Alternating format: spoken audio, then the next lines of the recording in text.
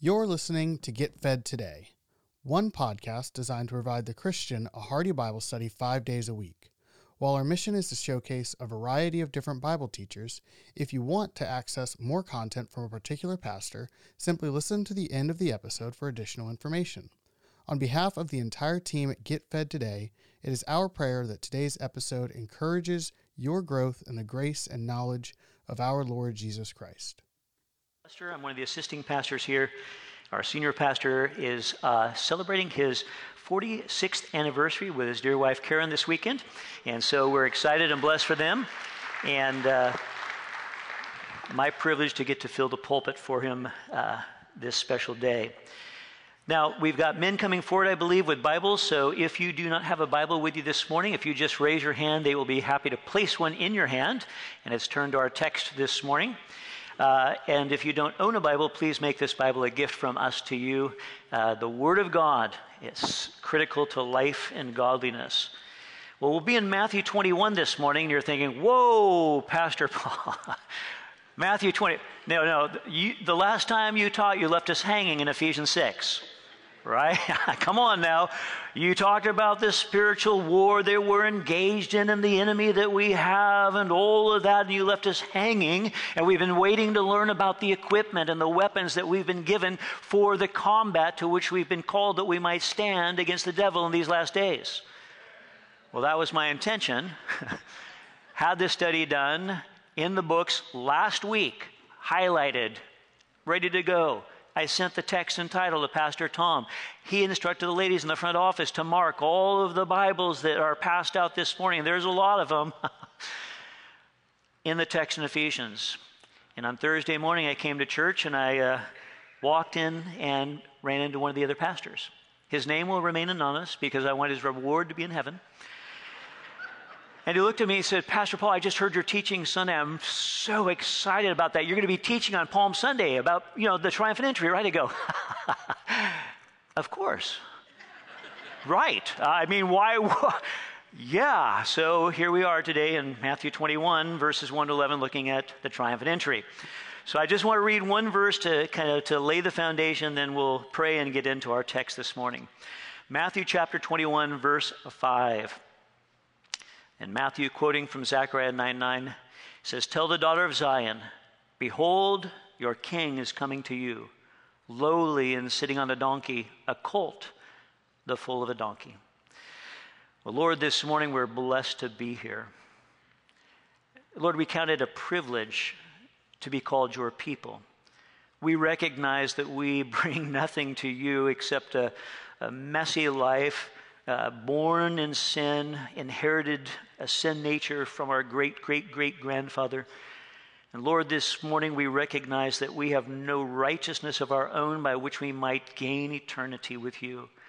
But you have provided a way by the sacrifice of your Son, Jesus Christ, that perfect Lamb of God to take away the sins of the world.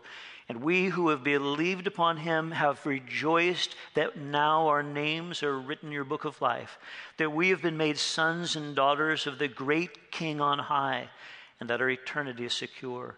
And so, Lord, this morning we come on this very special day to celebrate you and all that you've done for us. And now, having worshiped, we pray that you would teach us from your word. Father, we pray that if we need encouragement, that we'd receive it today. If correction is what we need, we pray that we would be open to hear it, to receive it, and respond appropriately. And Father, if there's anyone here this morning, whether on campus or watching online, who does not yet know you, we pray that today would be the day that they surrender themselves, that bend the knee to the King of Kings and Lord of Lords, and ask Jesus to become the Savior and the King of their lives. And so, Lord, we commit this time to you, and we do so in Jesus' name. Amen.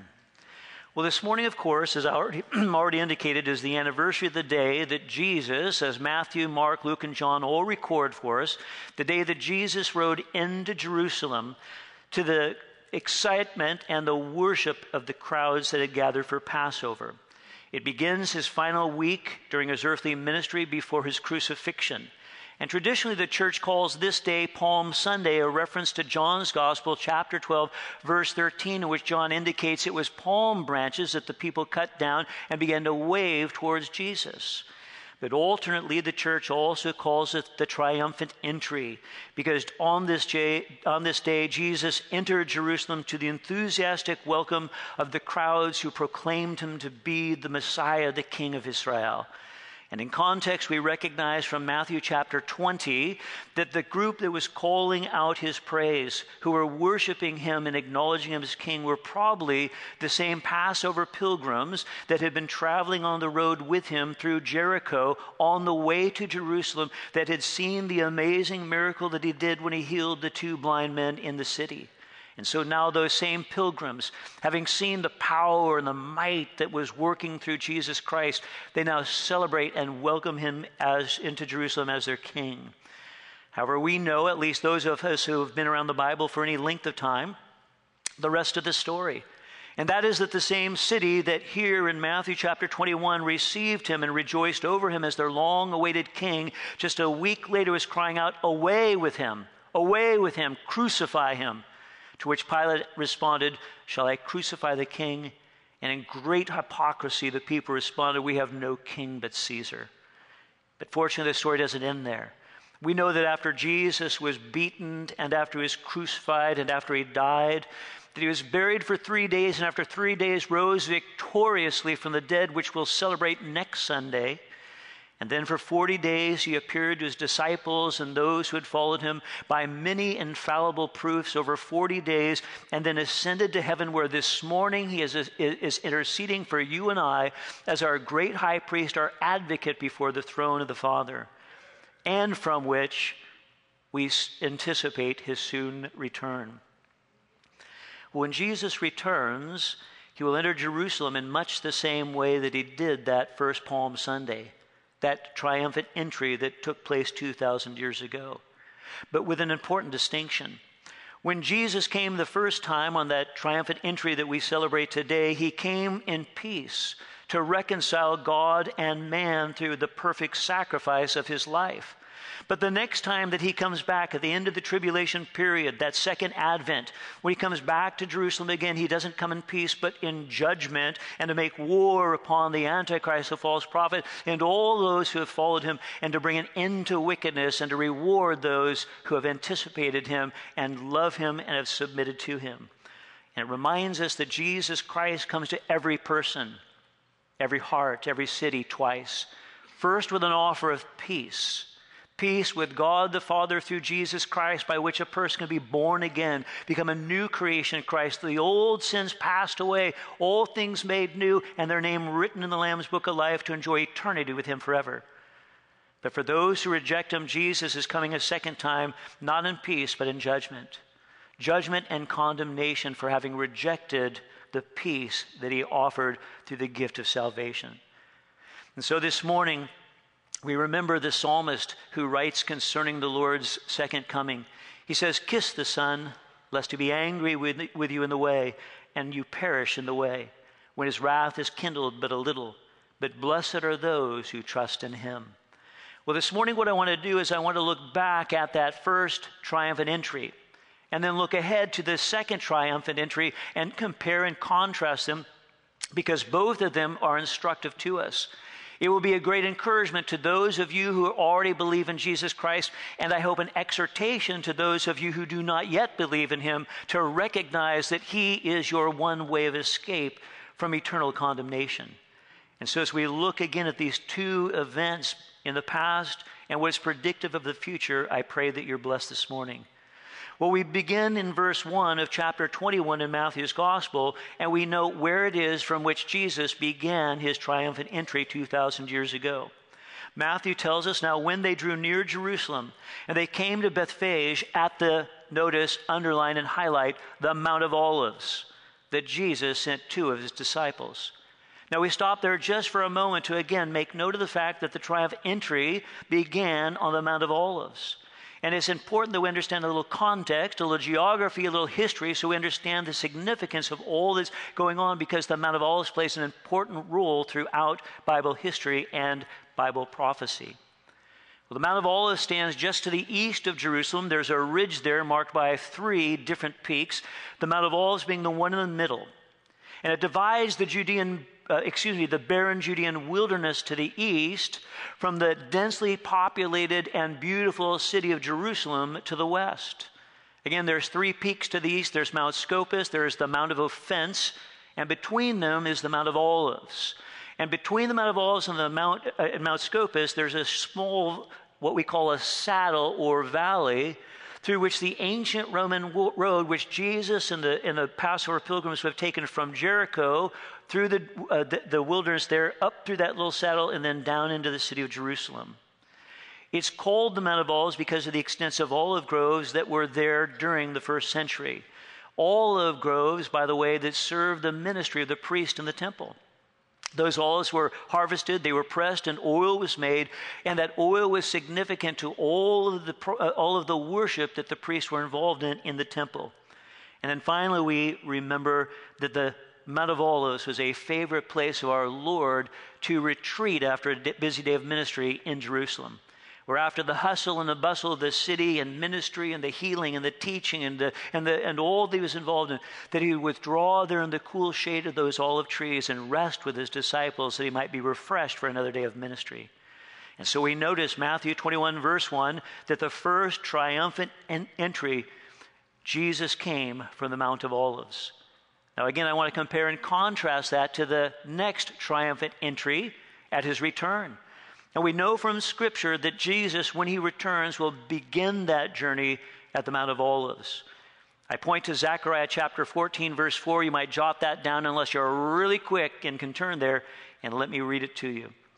Zechariah predicts, and in that day, speaking of the end of the tribulation period, he, that is Jesus, will stand on the Mount of Olives, which faces Jerusalem on the east.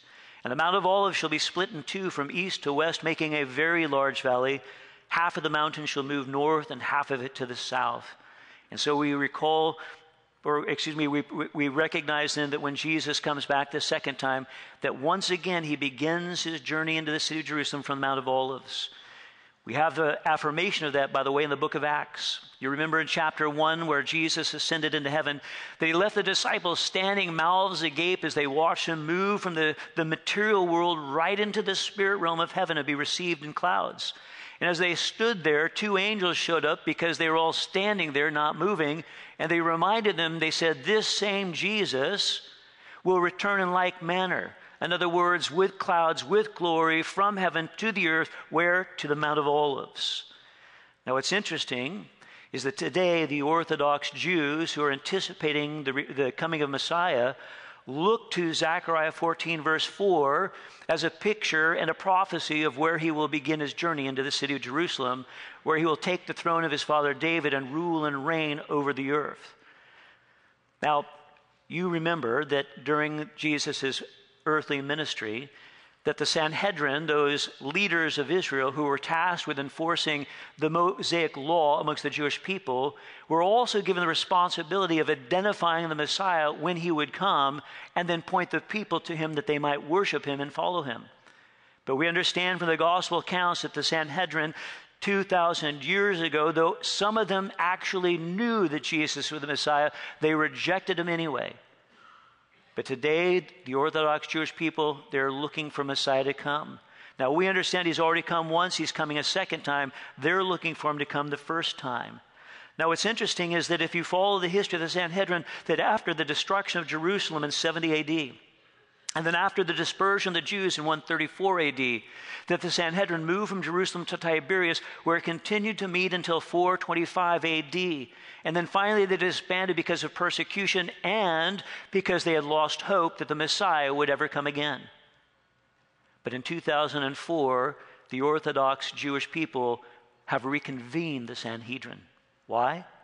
They anticipate that Messiah is coming and coming soon. In fact, one of the founding members of the reconvened Sanhedrin, Rabbi Yitzhak Kaduri, claimed before his death that God had given him a vision in which the Messiah came to him in a dream and gave him his name. And in 2006, when Rabbi Yitzhak Kaduri passed away, he left the name of the Messiah in his last will and testament. But his last will and testament was to be sealed until 1 year after his death, at which point it would be opened and the name of the coming Messiah would be released. And in 2007, on the anniversary of his death, as his disciples opened his last will and testament, they began to read a poem that he had written in Hebrew, and it formed an acrostic that formed the name of the Messiah that appeared to him in a dream. That name in Hebrew, Yehoshua, Joshua, or in Greek, Jesus. Wow, looking for the coming Messiah, and they have his name. The point is that Jesus, at his first advent, at that first triumphant entry, he entered Jerusalem, leaving from the Mount of Olives. As we've just read in Zechariah 14:4 and affirmed by the angels in Acts chapter 1, when Jesus returns to once again enter Jerusalem, it will begin that triumphant entry on the Mount of Olives. Well, a second interesting correlation and contrast between his first and second triumphant entry is recorded for us in verses 2 through 7, and that is how he enters the city. Look at Matthew 21 again, verse 2. Jesus said to his disciples, "Go into the village opposite you, and immediately you will find a donkey tied and a colt with her, and loose them and bring them to me. And if anyone says anything to you, you shall say, 'The Lord has need of them,' and immediately he will send them." All this was done, Matthew tells us, that it might be fulfilled which was spoken by the prophet. And here again he quotes Zechariah 9:9. "Tell the daughter of Zion, behold, your king is coming to you, lowly and sitting on a donkey, a colt, the foal of a donkey." So the disciples went and they did as Jesus commanded them. They brought the donkey and the colt, laid their clothes on them, and set him on them.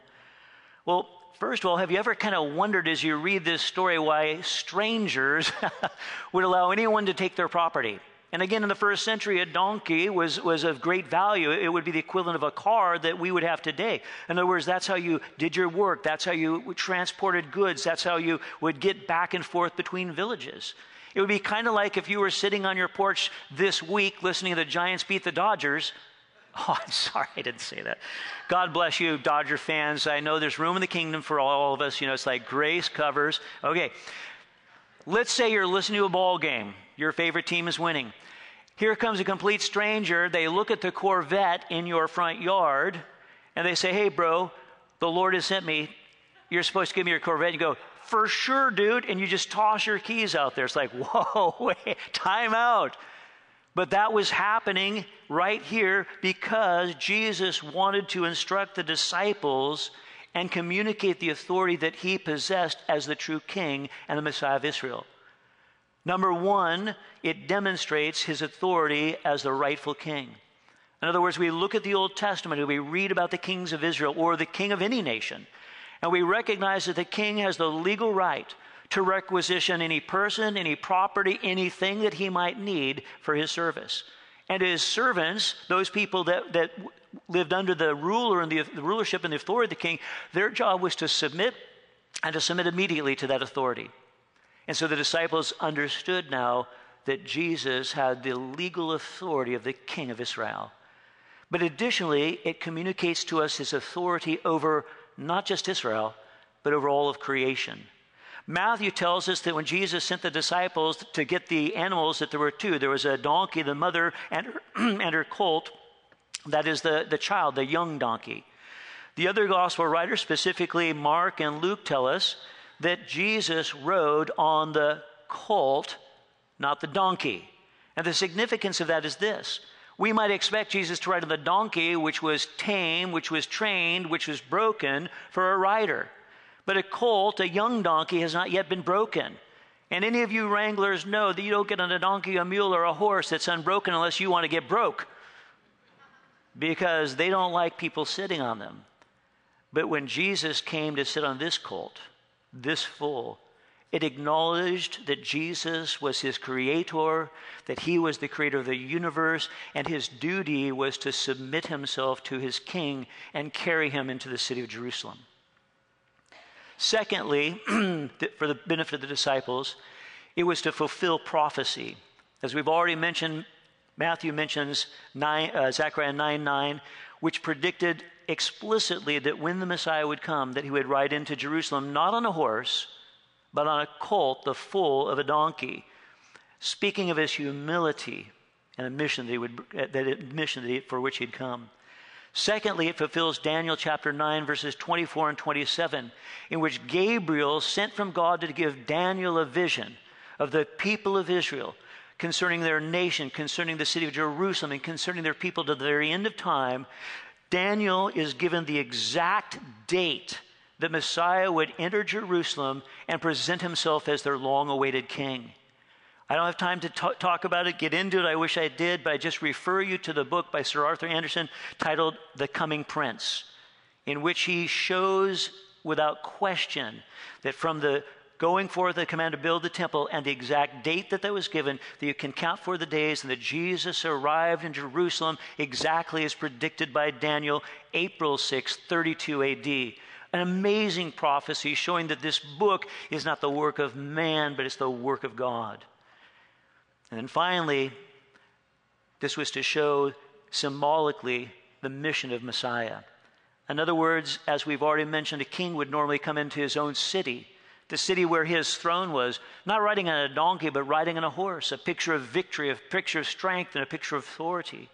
But instead, Jesus came into Jerusalem riding on a donkey, a picture of humility and peace, because that was his mission at his first advent, to bring peace between God and man. And so Jesus at that first triumphant entry came in peace, specifically to make peace between his Father and mankind. In fact, you'll remember that at his birth, the angel choir sang to Jesus, or sang of Jesus, "Glory to God in the highest, and on earth peace, goodwill to men."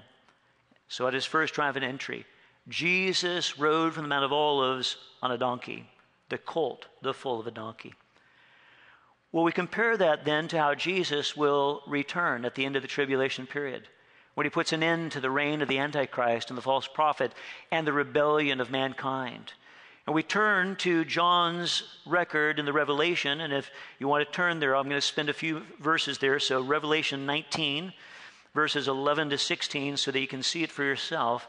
And the picture here is that at his return, Jesus will not be riding a donkey in peace, but he will be riding a horse because he's coming to make war. Revelation 19, verse 11.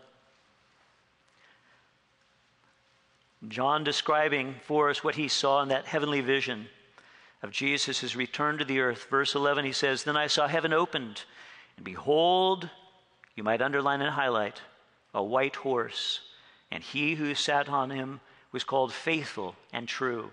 And in righteousness," notice, "he judges and makes war," not peace, but war. "His eyes were like a flame of fire, and on his head were many crowns, and he had a name written that no one knew except himself.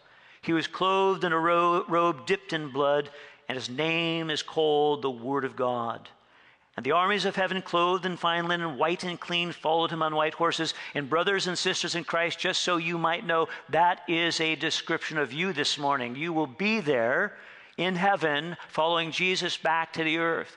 These are the saints that are described in clean, fine, white linen, the imputed righteousness of Christ upon our lives. And we follow him as he comes back to the earth to war against the evil that has taken over. Verse 15, "Now out of his mouth goes a sharp sword, that with it he should strike the nations. And he himself will rule them with a rod of iron. He himself treads the winepress of the fierceness and the wrath of Almighty God. And he has on his robe and on his thigh a name written, King of Kings and Lord of Lords." What a contrast. What an irony between those two great events. The triumphant entry that we're reading about in Matthew's Gospel and the triumphant return as John records in the Revelation. We note that at the triumphant entry, Jesus was nothing more in terms of the esteem of man at that point than a peasant itinerant rabbi. We understand that Jesus was not wearing the robes and the wealth and the riches that characterized the Pharisees and the Sadducees and the other religious leaders. No, he was a carpenter, a man of the earth, in the sense that he was just an hourly laborer. He wasn't part of the rich and the royalty and all that. He came in just peasant clothes. He rode on a colt, as we've already described, peacefully into Jerusalem, hailed as the king by the common people, but rejected by the religious leaders, despised by the Romans, and for the most part ignored by the governing officials. But now, as we read in Revelation 19, his triumphant return, what a contrast. Jesus will ride into Jerusalem not on a donkey, but on a white horse, clothed and crowned with royal apparel, hailed as King of Kings and Lord of Lords by all of the heavenly host, to destroy those who rebelled against him with a word of his mouth. And when he comes again, not one person on the planet will miss his arrival. We're told in a number of places of Scripture that when Jesus returns, every eye will see him. Every tribe, every tongue, every nation, every people will see him at his return. And so while Jesus came on a donkey, on a mission of peace at that first great triumphant entry, when he returns again, he will ride a horse symbolic of the victory that is reserved for the conquering king at his triumphant return. Well, historical note might be helpful this morning to put this all in perspective and how important it is to recognize again and compare the contrast between these two great events. During the First World War, General Allenby, a British commanding officer, was tasked with leading the Egyptian Expeditionary Force, and their job was to drive the Ottoman Turks, who were allied with Germany and the other nations in the First World War fighting against the United States and England. And he was tasked with driving the Ottoman Turks out of Egypt, out of the Sinai, out of Lebanon, out of what is today Syria, and what is today Israel. But he was leading a smaller army than the Ottoman Turks had. General Allenby's army was basically a light cavalry unit. They didn't have heavy artillery. They didn't have a lot of weapons. They didn't have great numbers. And so Allenby found himself outnumbered and outgunned by a superior military represented by the Ottoman Turks. But as he read 1 Samuel 14 in the Bible, he was inspired to follow the example of Jonathan and his armor bearer when they attacked the Philistine garrison and gained a great victory. And Allenby, inspired by the words of God out of 1 Samuel 14 and moved by the Holy Spirit, came up with a new type of warfare in which he took a small, fast group to attack a much larger military group by surprise and by intrigue, and thereby overwhelm them. And so the Turkish column that was trying to make its way out of the north back down to Jerusalem, he would attack with surprise during the middle of the night or during the day, and they would just ride through, just rapidly firing in all directions, slaughtering the Turks as they would go, and then just disappear into the wilderness. And it frustrated the Turks, and ultimately on October 30th, Allenby won a decisive battle in the valley of Megiddo, Armageddon, against the Ottoman Turks. And on December 8th, 1917, he began to advance on and then surround the holy city of Jerusalem. And in the city of Jerusalem was the last garrison of the Turkish military, but also a significant population of both Christians and Jews. And the Christian and Jews in Jerusalem began to look at the events and began to believe, hey, it's Hanukkah, Christmas is coming, and a great general has just defeated a Muslim horde in the valley of Armageddon, just as we read about in the Revelation. And so there was suggestions, there was rumor, there was the hope that maybe Allenby was himself the long-awaited Messiah, the King of Israel, finally come to liberate the Jewish people and to establish his kingdom on earth. And on December 11th, the Turks surrendered to General Allenby. And as Allenby led the victorious army through the Jaffa Gate, he and his officers dismounted, and I have a slide just for you to see the actual photograph of the event. Coming up. There we go. Jaffa Gate, December 11th, 1917. So here he is, General Allenby, who led a light cavalry unit. In other words, everyone rides a horse, but he dismounted outside the Jaffa Gate and entered. You'll see just to the other side Lawrence, as in Lawrence of Arabia, right, who with the Hashemite family liberated was today Syria. And by the way, just a little insight, Pastor Damien's favorite movie, Lawrence of Arabia. Anyway, walking into the city of Jerusalem. And so people had to ask him. People were wondering why he chose to enter the city not on horseback, as would be fitting for the liberated of Jerusalem. And I quote his response: "It would not be fitting to enter this holy city on a horse where my king once rode in on a donkey."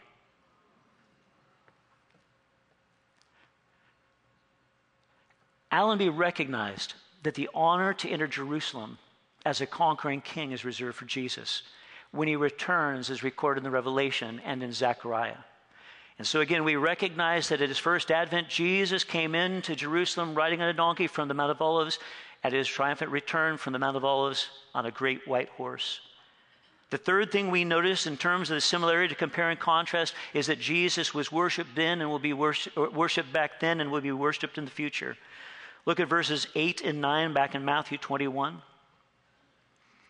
Matthew tells us that a very great multitude spread their clothes on the road, and others cut down branches from the trees and they spread them on the road.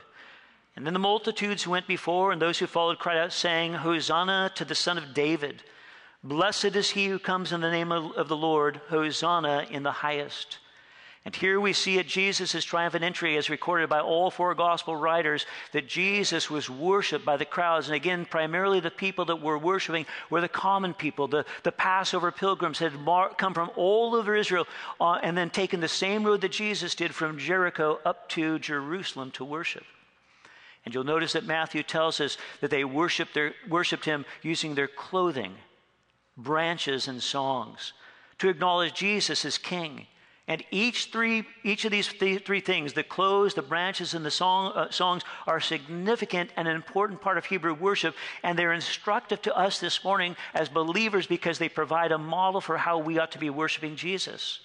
And so I want to just look at those very quickly. Their clothes. Again, Matthew tells us they spread their garments before him and began to worship him. Well, the idea here is that clothing represents and is symbolic of your position, your title, your job in life. There was a time in history when you could walk into a city and identify a baker based on what they were wearing as distinct from a cobbler or a candlestick maker or a wrangler. In other words, everybody had different kinds of clothes that represented what they did, and that was the way it was in the first century. And the idea is that when you remove that outer garment, that picture of who you are, your position in life, what you do, and you lay it before someone, you are acknowledging that person as your king. That is, it's an act of submission to say that whatever I am, whatever I have, I lay before you. I am at your service, King Jesus. By way of example, I think of Jehu as recorded in 2 Kings chapter 9, verse 13. You may recall in the story that God sends an anonymous prophet to anoint Jehu the new king of Israel. And so I'll read to you, after he was anointed, the men, his officers, came and said, what did that crazy prophet say? He said, oh, it's nothing. And they said, no, what did he say? He said, well, he anointed me and said that I'm the new king of Israel. Here was the response, 2 Kings 9:13. Then each man hastened to take his garment and put it under Jehu on the top of the stairs, and they blew their trumpets and hailed, Hail, King Jehu. We see a similar example in the story of Elijah and Elisha as recorded in 2 Kings 2, where the mantle, that cape, that outer cloak that Elijah wore was a picture and a representation of his ministry, that he was a prophet of God unto the people of Israel. And you'll remember there in 2 Kings, as Elijah is taken by the chariots of fire into heaven, that the one article of clothing that falls back to the earth was the mantle they wore on his shoulders. And now Elisha, who is going to take up the mantle and ministry of Elijah, picked up the mantle, rolled it up, touched the Jordan River, and it split in two, and he walked across on dry ground, just as Elijah had done previously. Elijah. Again, that's a picture of the authority, the ministry, the job that you do.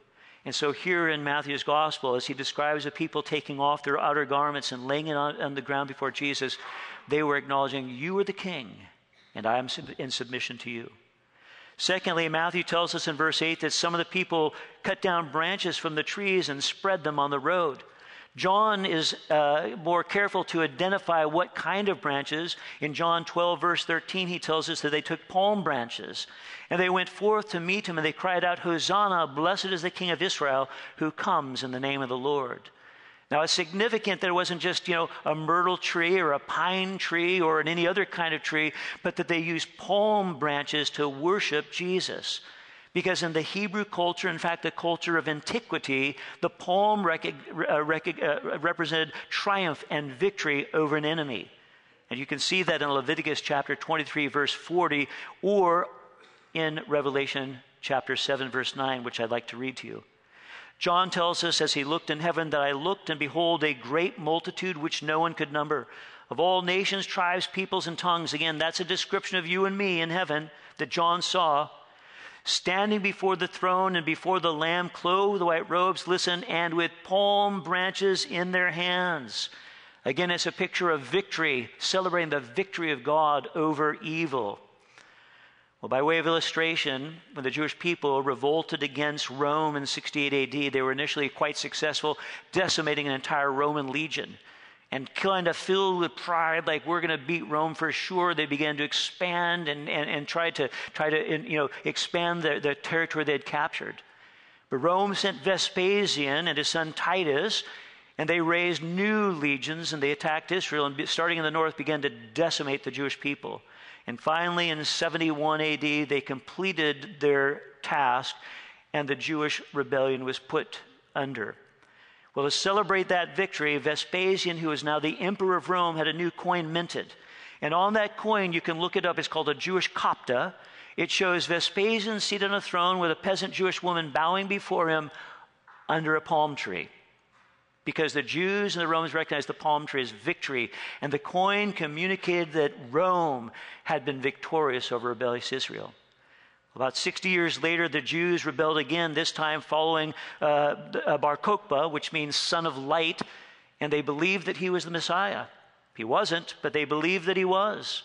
And they led a rebellion, and what they did is they took those same Roman coins that had been stamped by Vespasian with his image and a peasant Jewish woman and a palm branch, and they re-stamped them, this time with a 7-branch palm tree to represent Israel's victory over Rome. And the point is that here in Matthew's gospel and in John's gospel, as they describe the people who begin to wave palm branches towards Jesus, they're not just worshiping him as their king.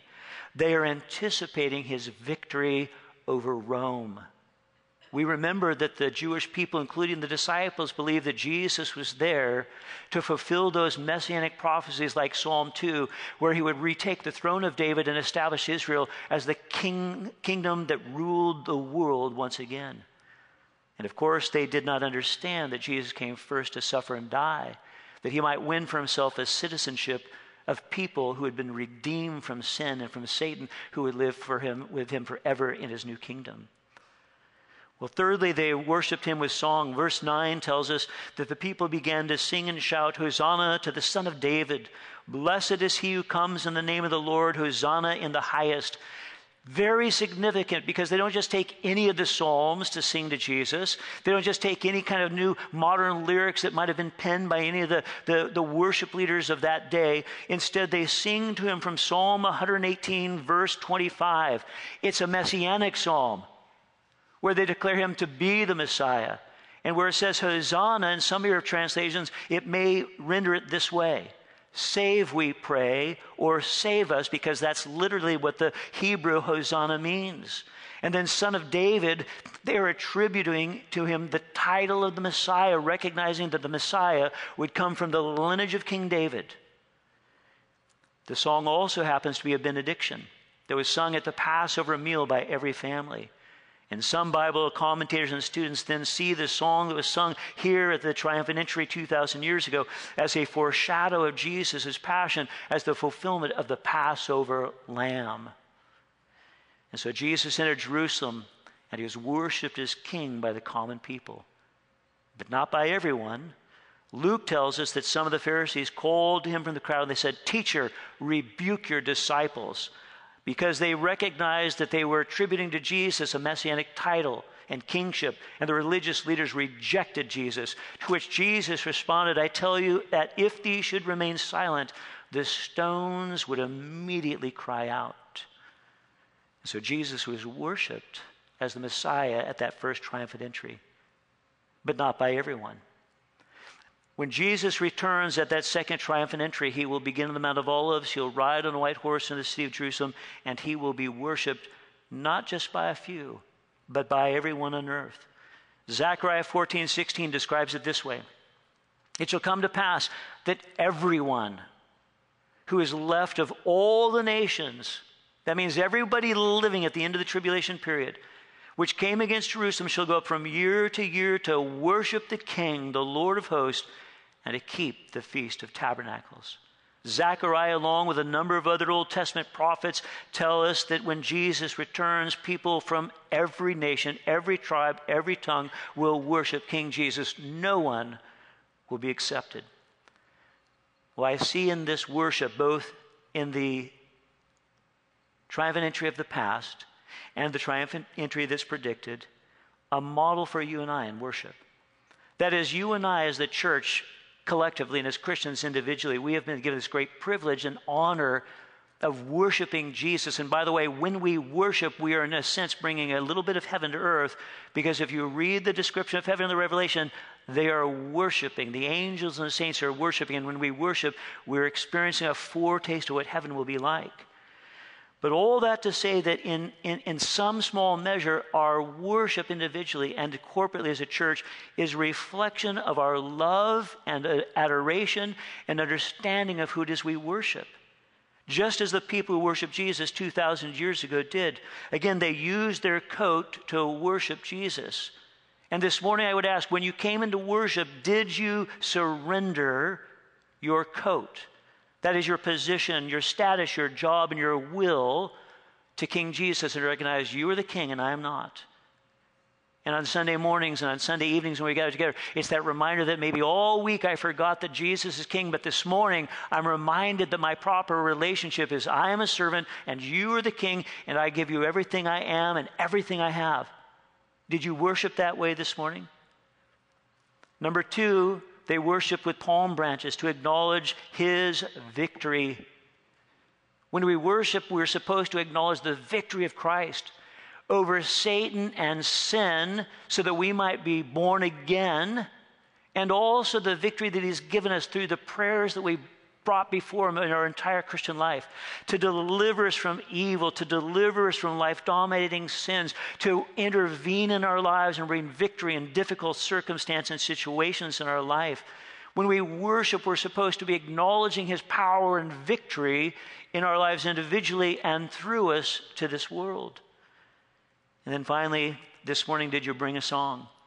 That is a testimony of our lips, of our love and our surrender to him, who is our King and our Savior. Friends, that's the purpose of the worship service. Worship is for him. The teaching of God's word is for us. And what I'm about to say, I say with all grace and humility, and I pray that if it has application in your life, that you receive it, not as from Pastor Paul, but as from the Lord himself. I have been in churches long enough, been a believer since April 4th, 1976. I got saved the day after Pastor Damien and Karen got married. Didn't know it. Now I do. And I've been in a lot of different church environments, literally all over the world. And I've come to observe that there are people who will literally wait until the worship is over before they enter the sanctuary to hear the teaching of the word. Oh, they might say, I don't like that style of music. Well, I don't like who's leading worship today. Oh, I just don't enjoy that. Oh, I'm just here for the word. Well, that attitude is communicating that I'm not going to give anything to God, but instead I'm just going to take. Worship is for God. Oh, we're blessed in the act of worship. We experience his presence, his power, his peace, all that comes upon us in worship, but it's primarily for him. The worship service is for him, and it prepares our hearts and our minds to receive the word that he is then going to give to us through the teaching each time we gather. So friends, I would encourage you this morning to allow the Holy Spirit to look at your heart, and just between you and him, speak to you with clarity. Are you worshiping as they did 2,000 years ago, with your garment, with your palm branch, and with your song as he deserves? Or do you just sit and watch? Worship is not an observation kind of activity. It's participation kind of activity. And I know that there are some of you who think, man, Pastor Paul, if you heard me sing, you'd probably move 2 or 3 rows away. Hey, don't worry about it. You just go ahead and sing. We had a brother here a number of years ago. He's had to move to a different community. But for those of us who remember him, let me just say it was a difficult sound that came out of his mouth. He couldn't carry a tune if you put it in a bucket and packaged it for him. I mean, this guy, it was, I couldn't tell, is he actually using words? Is it just like echoes? And at first I was distracted. Then I would look at him and recognize this brother is completely engaged in worshiping his Lord. And it humbled me. And I recognized, brother, you just go for it, man. Go for it. You just worship Jesus the way that he's called you to, whether you have a voice or not. And if you're shy or embarrassed, then you can just whisper the words. But participate. I love to, as we look at those words, to recognize what scripture they come from, right? In other words, today we're singing, about the home that he's prepared for us. I'm thinking John 14, right? We're singing about all these different things. And I'm thinking of the scripture that are tied to, because the words we sing are literally lifted off the page of the scripture. And if they're not direct quotes, they're principles that were gathered from the scripture. So when we're singing the scripture back to our Lord. Worship is for him. Can I encourage you? Let us not be outdone by the pilgrims that gathered 2,000 years ago to worship Jesus.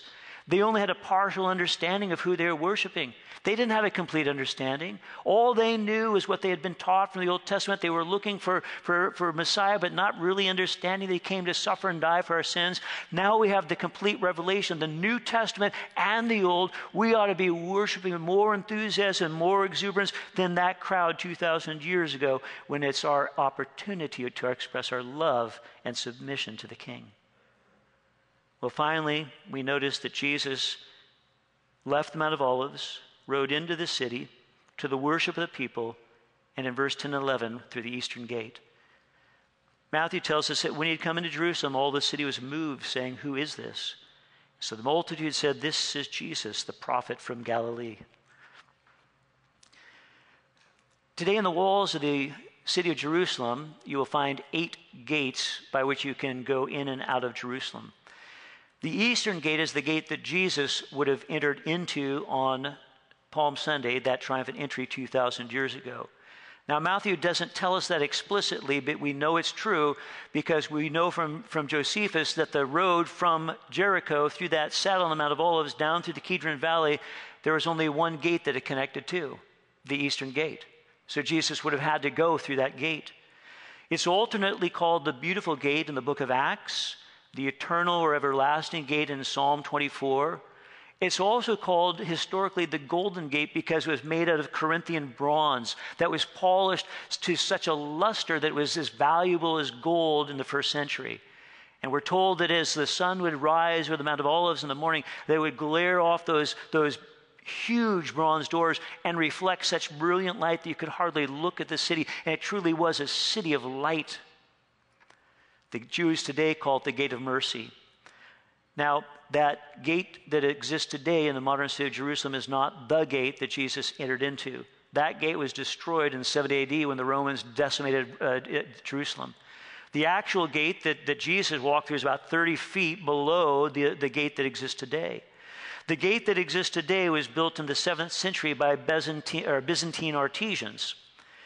Now, we know that in the future, that when Jesus returns, he's going to enter the eastern gate just as he did the first time. I point you to both Acts chapter 1, where again the angels told the disciples the same Jesus who departed in this manner will return in the same manner back to the Mount of Olives through the Kidron Valley and through the eastern gate. But Ezekiel talks about it, the millennial temple, in chapters 43 and 44, and then looks back on the victory of Jesus. Let me read you a few verses. Ezekiel 43, verse 4. "And the glory of the Lord came into the temple by way of the gate which faces toward the east." Ezekiel 44, verse 1 and 2. "And then he brought me to the outer gate of the sanctuary," Ezekiel tells us, "which faces to the east, but it was shut. And the Lord said to me, This gate shall be shut, and it shall not be opened, and no man shall enter by it, because the Lord God of Israel has entered by it, therefore it shall be shut." Now, it's interesting if you were to go to Jerusalem today and look at that gate that was built in the 7th century by Byzantine artisans, you will see that it is now sealed. And as you leave this morning, when you go into the fellowship hall, turn around, look up and to the left, and you'll see a photograph of that eastern gate, and it is sealed. It was sealed in 1541 by the Ottoman ruler Suleiman I. The reason it was sealed is that the Muslims understood from the Jewish scriptures that when King Messiah returns, he's going to go through the eastern gate. And they thought to themselves, what better way to keep the king of Israel out than by just sealing the gate up? Well, then in the 500 years after Suleiman, the Muslims who occupied that Jerusalem over that period of 500 years, they thought, let's make it even a little more difficult for the Messiah. Not only do we have the gate sealed, we're going to make a spiritual minefield that he can't cross. And so they've created a graveyard in front of the eastern gate. Every square inch is filled with a tomb or a grave of some dead Muslim person from the last 500 years. And they figured that if an Orthodox Jew will not cross a grave or a tomb, lest he become unclean, then certainly the Messiah can't get through this graveyard. Well, friends, I'm going to suggest that brick and mortar and graves are not going to stop Jesus from entering Jerusalem to the eastern gate. In fact, that's exactly what Zechariah tells us in Zechariah 14:4. Let me read it to you again, and now it's going to make more sense. In that day, Zechariah tells us, his feet will stand on the Mount of Olives, which faces Jerusalem on the east, and the Mount of Olives will be split in two. But he doesn't stop there. He tells us how it's split. He says from east to west, making a very large valley. He says half the mountain will move to the north and half to the south. In other words, that gate that is sealed, the graveyards have been put there, it's all just destroyed as the mountain moves north and south. And now there's a pathway from Jesus to go from the east, from the Mount of Olives, directly into the Sea of Jerusalem. No grave, no stone will keep him out. God will literally create a path for Jesus to enter the city of Jerusalem. Well, friends, your king is coming again. Palm Sunday, then, the triumphant entry is more than just a presentation of the past. It's predictive of what is coming. That Jesus, when he returns at the end of the tribulation period, will start his journey to destroy the Antichrist, the false prophet, and those who followed him from the Mount of Olives. He'll ride into Jerusalem, not on a donkey, but on a horse. And he'll be worshipped as king, not just by a few common people, but by every person on planet Earth who is still alive. And he'll go through that eastern gate. But what I want you to take home today, and what I want you to remember is this: Jesus comes twice to every individual, and every heart, and every city. And this morning, if you've accepted his invitation, then you've entered into peace between you and the Father. But if you have not received him in peace, he's coming a second time, and he comes in judgment and wrath. And I exhort you this morning, if you don't yet know Jesus, that today is the day that you bend the knee and bow your head and ask him to become your Lord and Savior, lest you have to endure his wrath. My question then to you who do not believe, have you responded to the King? And to those of us who know the King, do we worship him as he deserves, with our cloak, with our palm branch, and with our song? Would you pray with me? Father, this morning we thank you for the incredible testimony of Scripture. From the Old to the New Testament, Lord, we marvel at how much prophecy you have given your servants to record for us, and to marvel at the accuracy, the perfect accuracy at which your word is fulfilled. All of it is a testimony that this book that we call the Bible is the very word of God, inspired by you, breathed out by you, and therefore has the power that you have released through it. Lord, this morning we thank you for what we've learned from the past and what we look forward to in the future. I pray for my brothers and sisters in Christ first and ask, Lord, would you speak to our hearts this morning? If we need to be encouraged, would you encourage us this morning? Lord, if we need to be corrected, would we hear that word of correction, receive it, and rejoice that you love us enough to point us in the right direction? And then, Father, I pray for any who doesn't yet know you. Lord, I ask that right now that you would tap on the door of their heart. I pray for any brother, any sister, any person here this morning who doesn't yet know you, that they would sense your presence and that you're tapping on their heart. And that rather than ignore it, they would open the door and they would invite you in, that they would make you their Lord and Savior, ask you to forgive them of their sins, to wash them and cleanse them, and to set them free from Satan, and to write their name in your book of life. And Lord, we know that you'll do it because you promised that you would. And we know that you will because we ask it in Jesus' name. Amen. Would you stand with me before we're dismissed? Thank you for listening to Get Fed Today. Today's sermon comes from Pastor Paul Lester. If you enjoy the message, you can access more of Pastor Paul's teaching ministry by visiting ccmodesto.com.